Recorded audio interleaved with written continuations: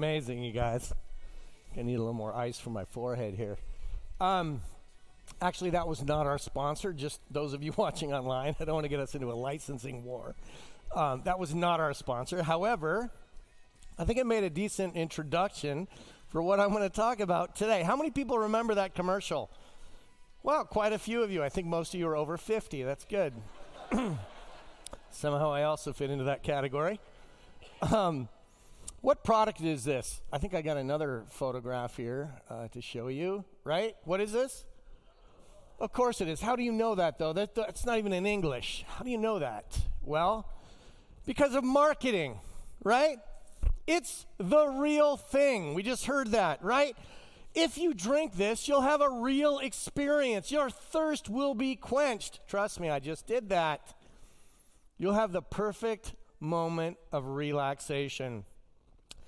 You know what? They've sold more product around the globe than you can possibly imagine. In fact, their net worth in 2022 was $286 billion.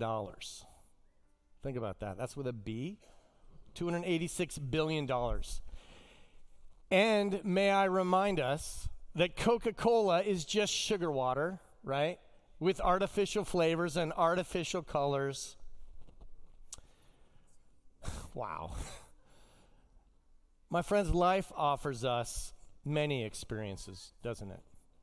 Some real, some fake, false, destructive, even though they're attractive and somewhat fulfilling. Remember how Paul reminded us back in Ephesians? We spent a lot of time in the book of Ephesians here earlier, and even a lot of time in Ephesians chapter 6, right? Paul says this, finally, be strong in the Lord and in the strength of his might. Put on the full armor of God, that you may be able to stand against the schemes of the devil. And we're reminded again in Revelations 12 that the enemy of our hearts and our souls is the deceiver of the whole world. You see, we have a powerful adversary whose job 24/7 is to destroy the image of God, the image bearers of God, right? You and I. The one who is constantly offering enticing, tempting, and somewhat fulfilling things to rob us and to distract us from the fulfilling life that God promises his followers. My friends, we need wisdom and we need discernment. We need insight that comes from the Holy Spirit to make right choices, to avoid evil, and to truly experience that life that Christ has to offer us, as we hear about in John 10:10. For the enemy comes to steal, kill, and destroy, but Jesus comes that we might have life and might have it abundantly, that it might be full and meaningful. That's the kind of life that Christ offers us. As Tyler shared last week, he kind of got us into an introduction of the book of Proverbs, right? Chapter 1, verses 1 through 7. We just saw that again on the trailer here, or the bumper that we saw. But he also mentioned Solomon, right? The author of this book of Proverbs, son of David, right? One of the wisest and wealthiest men who ever lived. When God appeared to him in 1 Kings 3 and said, ask and I will give it to you. So did Solomon ask for riches? No. Did he ask for power? No. Did he ask for fame? No. He asked for an understanding mind to govern the people. God gives him a wise and discerning mind, and wisdom made all the difference in his life, and it actually brought him wealth and power, prosperity. Today we're going to spend a little bit more time in Proverbs. We can often look at Proverbs as a soundbite, right? As a bumper sticker, kind of a pithy statement, our favorite proverb that we can, put out there, right? But it's so much more than that. But before we get started, let's go ahead and pray. Jesus, we always welcome you. We know that you're already in our midst. But we ask, God, that you would give us wisdom this morning, that you would give us a discerning heart and a discerning mind. God, give us your insights, not just so that we can store them up as knowledge, God, but that we could apply them to our life. We could share them with to the lives of others, and that people would listen, not just because we have something intelligent to say, God, but because we're bringing forth the very wellspring of life that comes from you. I pray, God, that you would speak to us in a powerful way, and that our lives and our minds would be changed as a result of that. Give us wisdom, Jesus. In your son's name, amen. So today we're going to look at 10 letters from a father to a son.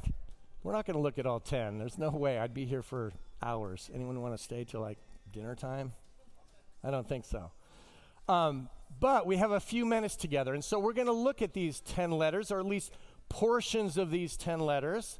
These 10 letters span from chapter 1, verse 8, all the way through chapter 7. And I would just ask you on your own, over the next week or two, just read those 7 chapters to get a better idea of what we're going to talk about today. But we are going to talk about some of what I think are some key aspects to this. So in Proverbs 1:8, it says, "Hear, my son, your father's instruction, and forsake not your mother's teaching." I think we always have to pay extra attention in the scriptures when it says listen up, right? Listen up. Hear this. And so I think this is really good right here. "Hear, my son, your father's instruction, and forsake not your mother's teaching." Interestingly, in these first lessons, particularly this first chapter of the parental instruction we hear here, the father directs his son's attention to the allure and the enticement of sinners. If we remember from 1 Corinthians 15:33, bad company corrupts good character, right? So the father is saying, son, these are the voices that you're going to hear when you leave home, right? You've been somewhat protected. You've been provided for. This has been a place of comfort, a place to listen and to be guided. But now you're going to go out on your own, and you're going to hear voices, and you need to be able to discern between right and wrong and exactly what those voices are saying, right? So it's like a warning in a sense, just like in Ephesians 6. He says this in 1:10 through 16, "My son, if sinners entice you, do not consent. If they say, 'Come with us,' let us lie in wait for blood. Let us ambush the innocent without reason. We shall find all precious goods. We shall fill our houses with plunder. Throw in your lot among us. We will have one purse. My son, do not walk in the way with them. Hold back your foot from their paths, for their feet run to evil, and they make haste to shed blood." You know, I was struck by this. His friends, right, saying this, "We shall fill our houses with plunder. Throw in your lot among us." Basically, join us, right? We will have one purse. When did that ever happen? Do you guys remember? Like the old cowboy movies when the robbers all, robbed the train and said, "Hey, we're going to share all this," right? When did that ever happen? Never.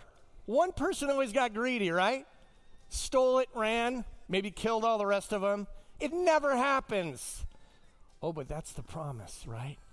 Just join us, and you can have splendor beyond belief, right? We're all going to share this. Father is very clear.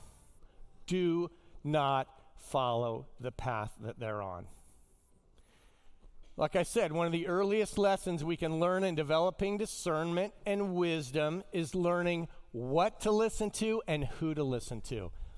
And I hate to say it, it's harder now than it ever has before, right? With the internet, there is so much information out there, so much that you can watch and listen to and spend your time with all day long. And my friends, as we all know, not all of it's true, not all of it's helpful, not all of it is even beneficial, right? But we have to know, what are we listening to and who are we listening to?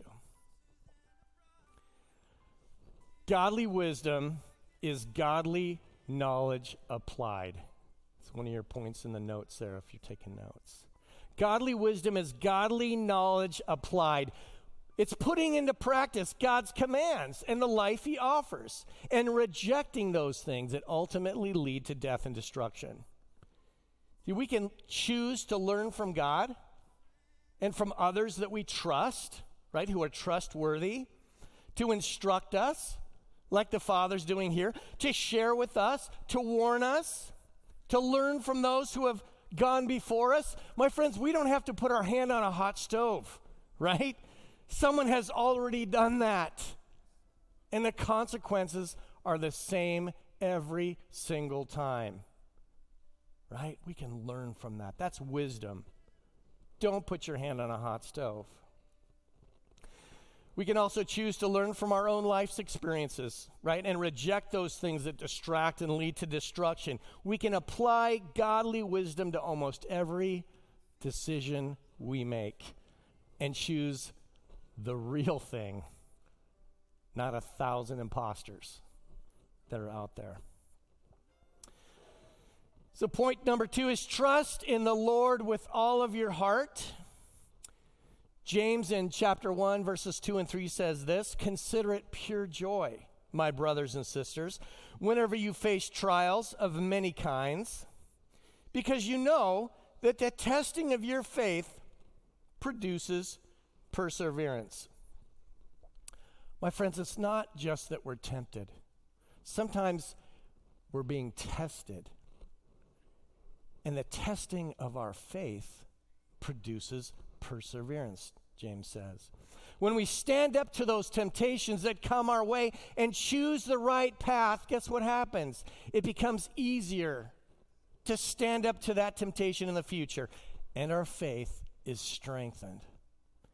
Proverbs tells us the rest of the story, or gives us the rest of the story. If you choose this way, my son, if you trust the Lord with that, my daughter, you will be rewarded. You know, I think our kids have been given our lists of what to avoid, right? But why are we all still so tempted by the counterfeits that are out there? Maybe we need to give them the larger story, not just the negative reinforcement of the consequences. I'm not saying those aren't important, but it can't be where we stop. Right? Maybe it's connected to the fact that we might not know God well enough or have yet experienced the life and the intimate relationship with him to the extent that he takes our breath away.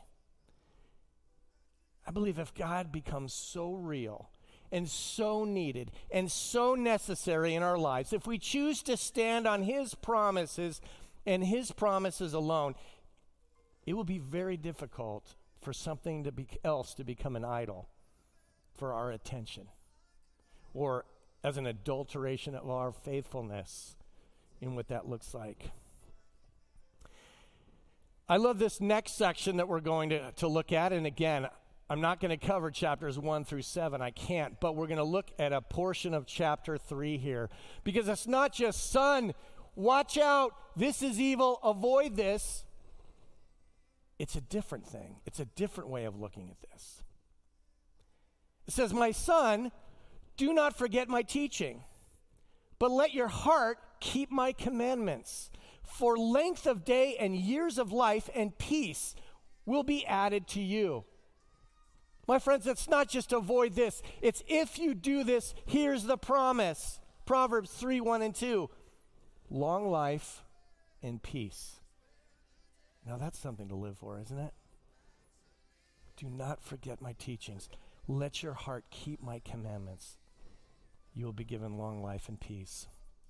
It goes on. The very next scripture says, let not steadfast love and faithfulness forsake you. Bind them around your heart, so you will find favor and good success in the sight of God and man. What's the promise there? Favor and success with God and man. The next verse, trust in the Lord with all your heart. It's one of my favorites. And do not lean on your own understanding. In all your ways acknowledge him, and he will make your path straight. Trust in the Lord with all of your heart. Lean not on your own understanding. Acknowledge him in all your ways, and he will make your path straight. The promise is straight paths. He will keep you from so much pain and agony if you just follow him. Next, be not wise in your own eyes. Fear the Lord and turn away from evil. It will be healing to your flesh and refreshment for your bones. The promise there is physical healing and refreshment, not something simple and fleeting like I just had with my friend Coca-Cola. Oh no, something much, much deeper. Fulfillment in your bones, refreshment in your bones, healing in your flesh. Fear the Lord and turn away from evil. And that's the promise. Finally, in 3, 9, and 10, it says, honor the Lord with your wealth and with the first fruits of all you produce. Then your barns will be filled with plenty, and your vats will be bursting with wine. It doesn't get any more clear than that, does it? Honor the Lord. Honor the Lord with your wealth. Honor the Lord with what you have, and with the first fruits of all you produce. And his promise is abundant provision. I love Proverbs because it's so practical. There's warnings and there's promises. Point number 3, a father's wise instruction. We get this in chapter 4, verses 1 through 5, where he says, hear, O sons, of father's instruction, and be attentive that you may gain insight. For I give you good precepts. Do not forsake my teaching. When I was a son with my father, tender, the only one in the sight of my mother, he taught me and said to me, let your heart hold fast my words. Keep my commandments and live. Get wisdom. Get insight. Do not forget. And do not turn away from the words of my mouth. Proverbs 4, 1 through 5. He's saying, not only am I giving you wisdom and insight today, not only am I asking you to heed my words and the commandments that I'm giving, but I got those from someone else. I got those from my own father. He passed down godly wisdom to me, and I'm passing it down to you. Now, what if we didn't have that godly wisdom passed on to us from our earthly father like this father did? I know that I didn't. My father was not a believer. One of the most important things in my life, obviously my faith, I just couldn't share with him to the depth that I wanted to. And it was heartbreaking. And as I was reading this passage, this one in particular, it reminded me of a time when my wife and I, my whole family actually, were up in Alaska, and we were leading a men's ministry up there. And it was all summer long. We took the first half of the summer, and the students stayed up there because we imparted into them. We discipled them. We helped young men become men during that summer in Alaska. These were all students from the lower 48. There's about 30 of them. So they came up. We spent 5 summers doing this, and it was some of the most amazing times. I wish I had time to tell you these stories. But one thing in particular stood out to me, especially in regarding this. Every one of those students needed to get a job during the summer. It wasn't so they'd make money, although they did, because they were working in the community. But it was because we wanted them to have a witness. We wanted them to have an outreach. We wanted them to be in the community and to share the love of Christ with those people they worked with. So the students needed to get a job, and we had transportation for them in the form of bicycles. Now, we'd gotten those from, all kinds of yard sales over the years. Some of them were really good bikes, and some of them were terrible. But these students had to ride their bike to and from work every day. This one summer in particular, I had a student named Dan who showed up a couple of days early, and we didn't want that because we're really trying to get the project ready and then, set the table and be ready for the students. But he had to come early, so I'm like, okay, Dan, come ahead. So he came, and I asked the staff person that was going to be discipling him and the other 5 people that were in his living area, just to meet Dan and, show him around a bit. So he was doing that, and I was in our living space, and I looked out the window, and here's Dan on his bicycle, or a bicycle that he'd taken from the project, and the staff guy was pushing him from behind. And Dan's wobbling, and then he lets go, and, he's, whoa, and then he crashes, into a tree. But he does it again and again, and pretty soon he's riding this bicycle. And as he's doing this, I was struck by something. Where was Dan's father when he was growing up? Or maybe his mother? Because at least in my world, parents pass that skill on to their kids, riding a bike, right? How many of you taught your kids how to ride a bike? Many of us. And so in my mind, I was like, there was a deficit here. What happened in Dan's life to where he didn't learn how to ride a bike until he was, 20 years old as a young man in Alaska? But I can tell you this, particularly when it comes to godly wisdom, our Heavenly Father has in my life, and He will continue to in any of our lives, fill in those gaps. Fill in those deficits. Fill in whatever has been missing from our lives.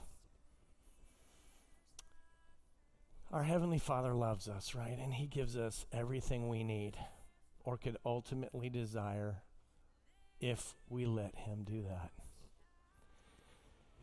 But unfortunately,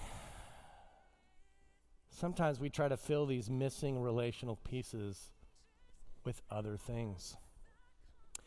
And that brings me to a final point here, chapters 2 and then 5 through 7. It's a significant portion of what we've been looking at today. I don't have time to go into all the details of this, but I will say this.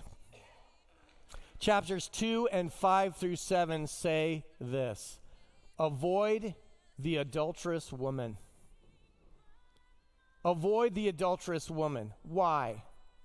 Why would she be such an attraction? What is she offering? Is she offering love? Is she offering affection, attention, validation? Well, here's what she offers. Chapter 2, verse 16, She flatters with her words. She flatters with her words. Men need validation, right? They need to know that they're doing the right thing. She flatters with her words. Her mouth is smoother than oil, chapter 5:3 says. Her lips drip with honey, it says. She's outwardly beautiful, chapter 6:24 and 25. She knows where to locate herself to be seen, chapter 7:11 and 12. She decorates herself and her surroundings, right, to look good, to be inviting, chapter 7:10 and 16 through 17. And she makes arrangements. She lets him know that no one will ever know. Chapter 7, verses 14 and 7:19 through 20. And then there's the final invitation. With much seductive speech, she persuades him all at once, and he follows her. He does not know that it will cost him his life. Chapter 7, 21 through 23. The Father repeatedly warns him, avoid the adulterous woman. Watch out for her. These are the things that she's going to entice you with. These are the things that she's going to offer you. And it's sugar water. It's not real. It's not going to satisfy like the real thing. Watch out. Be careful. My friends, a spider web, that's not the most powerful thing that you might run into, but it holds you long enough for the spider to come. And then it wraps you up. And then it paralyzes you. And then it's really, really hard to escape. Right? It's progressive. It's fleeting, it's false, it's like sugar water. It leaves you wanting more salt water, I should say, right? All the water in the ocean, and if you start drinking it, you will die. If you're thirsty, you're vulnerable. And keep this in mind, my friends. Nobody woke up this morning saying, you know what, I think this would be a good day to ruin my life, to destroy my marriage, to destroy my relationship with my kids. Nobody ever says that. And yet it happens, right? But it starts way back there. And the book of Proverbs leads you through the whole journey that we need to be aware of and be careful of and avoid those simple enticements, right? Those offers from the enemy. Just sit down. Just try this. So what is real love? We saw something that doesn't last, but what is real love? In Matthew 22:36, Tyler mentioned this last week as well. Jesus is asked the greatest commandment, and he replies, love the Lord your God with all your heart, and with all your soul, and with all your mind.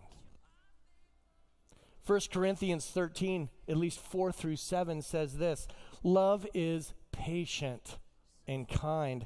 Love does not envy or boast. It is not arrogant or rude. It is not self-seeking. Love bears all things, believes all things, hopes all things, and endures all things. That's real love. And how did God demonstrate his love? Romans 5:8 says, but God demonstrates his own love toward us in that while we were yet sinners, Christ died for us. And Jesus says in John 15:13, greater love has no one than this, that someone laid down his life for his friends. That's what Jesus did for us, right? A sacrificial love where he gave his whole life for the world, even for his enemies that were mocking him as he hung on a cross. This, my friends, is real love. Not selfish or self-seeking, not just fulfilling fleshly desires. If we truly know and experience real love, I believe any temptation from an adulteress will pale in comparison. But my friends, this is important. It's not just about avoiding traps. Yes, we need to avoid the traps, but it's not just about avoiding the traps. It's about experiencing, living out, modeling our faith in such a way that those traps are no longer alluring, no longer inviting, no longer representative of real life. How? Because they can be seen as an imposter. They can be seen as counterfeit. Why? Because you're so familiar with the real thing. Nothing else compares, right? Nothing else compares to the life that God offers. Yes? Amen. I want to show you a photograph. This is maybe some of you are familiar with this, a $100 bill. That's the earlier one that you probably remember. And then this is like a newer one, right, that has way more bells and whistles, right? To make it what? To make it harder to counterfeit, right? From my understanding, the U.S. Treasury Department, it trains its agents to study the real thing. They spend hours and hours and hours studying the real thing, not just knowing the latest fake that comes through, the latest counterfeit. Why? Because there's hundreds of those coming all the time from all around the world. They study the real thing. Why? Because they know it. They know the real thing and nothing else compares. And my friends, I think that's what we need to do when it comes to the God of the universe, right? Maybe another illustration that sits a little bit closer to home for us. Noticed it during our baptism, right? When mom's in the baptism, what's the little baby doing? She's crying because she wants her mom. Is the person that she's with her mom? No, right? Have you ever tried to babysit a newborn? Someone else's newborn and they're leaving for the first time? How'd that go? Not good. How about a newborn, even brought to the children's ministry, or a little baby that hasn't been away from its mom ever? How did that go? It was crazy, right? Why? Because that baby is intimately connected with its mother, and you are not their mother, right? And they recognize that their mother is the real thing, and that is all that matters. Could we be that way with God?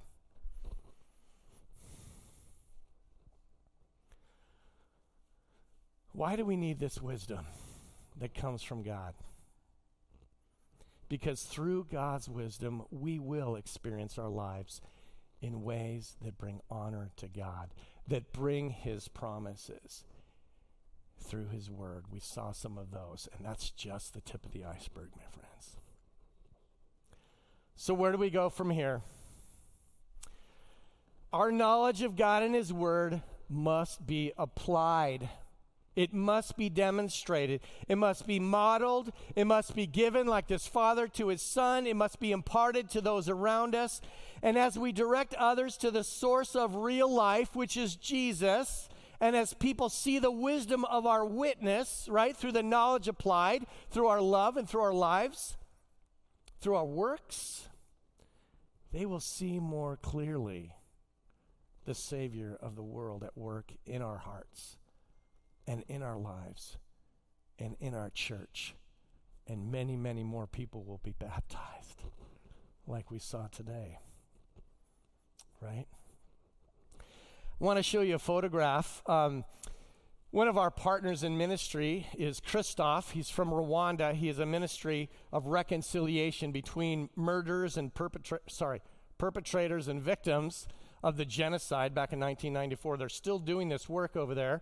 This is Christoph. He actually was speaking at a conference in Chicago, and I said, hey, why don't you come through Seattle on your way home? And so he did. He spent almost a week with us. And one of the things I did is I took him along the North Cascades Highway, right? That's, starts in Pateros, I think, and goes all the way to Burlington. Anyone taking that drive? Oh my goodness, right? It's absolutely beautiful. So here he is just enjoying this view to Lake Diablo. And, then I show him this picture, and it's so funny because I brought out my camera after I'd taken that photo, and I just showed him the photo, and he took my camera from me. And he started freaking out. He's like, oh my goodness, Jesus of Nazareth. And he's dancing and running around the parking lot with my phone. And I'm just laughing. I'm like, what's going on here, right? He's over the top excited. And we get in the car. We start driving, and I'm like, Christoph, what was that all about? He's like, Mark, I live in Rwanda. It's, the country of 1,000 hills. I've been to Cape Town. I've been to the Swiss Alps. I've been to Chicago. He just mentions all the places that he's been. But he says, I've never seen anything so glorious that reminds me so much of who God is as this place. He was standing in God's creation, and I showed him a photo of it. He was surrounded by God's creation. And it took his breath away. My friends, if God doesn't take our breath away, something else will. I promise you. If we're truly captured by the real thing, everything else pales in comparison. If we're snared in addictions or going after things that glitter like fool's gold, yet don't ultimately bring the life that God wants for us, the kind of life that Christ brought, like I mentioned in John 10:10, the abundant life, the purposeful life, true freedom, maybe we need to be more connected with the authentic, life-giving, awesome, incredible God who created you and I, who knows us, who loves us, and who rescued us from utter darkness. That's our God. So as we go through the next week, maybe, let's focus on the real thing and choose the real life that God offers us. We saw just a glimpse of it in this book today, in the book of Proverbs. Why? So that he becomes all that matters, and the temptations of the enemy lose their allure, lose their power, because he's nothing like our God. Let's pray. God, we need you. We recognize that we cannot live this life apart from you.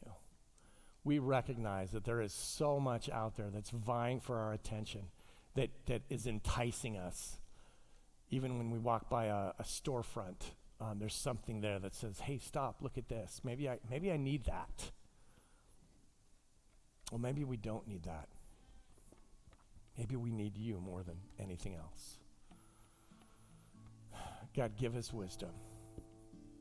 Give us godly wisdom and help us to apply the knowledge that we have so it's not just locked up in our brain, but so that it is helping the world that we live in, particularly those who we don't want to see have to go through the same things that we have. Help them, God, to take the wisdom and the insight and the discernment that we offer, but more importantly, that your word offers. And may we store it in our hearts like the gold that it is. In Jesus' name, amen.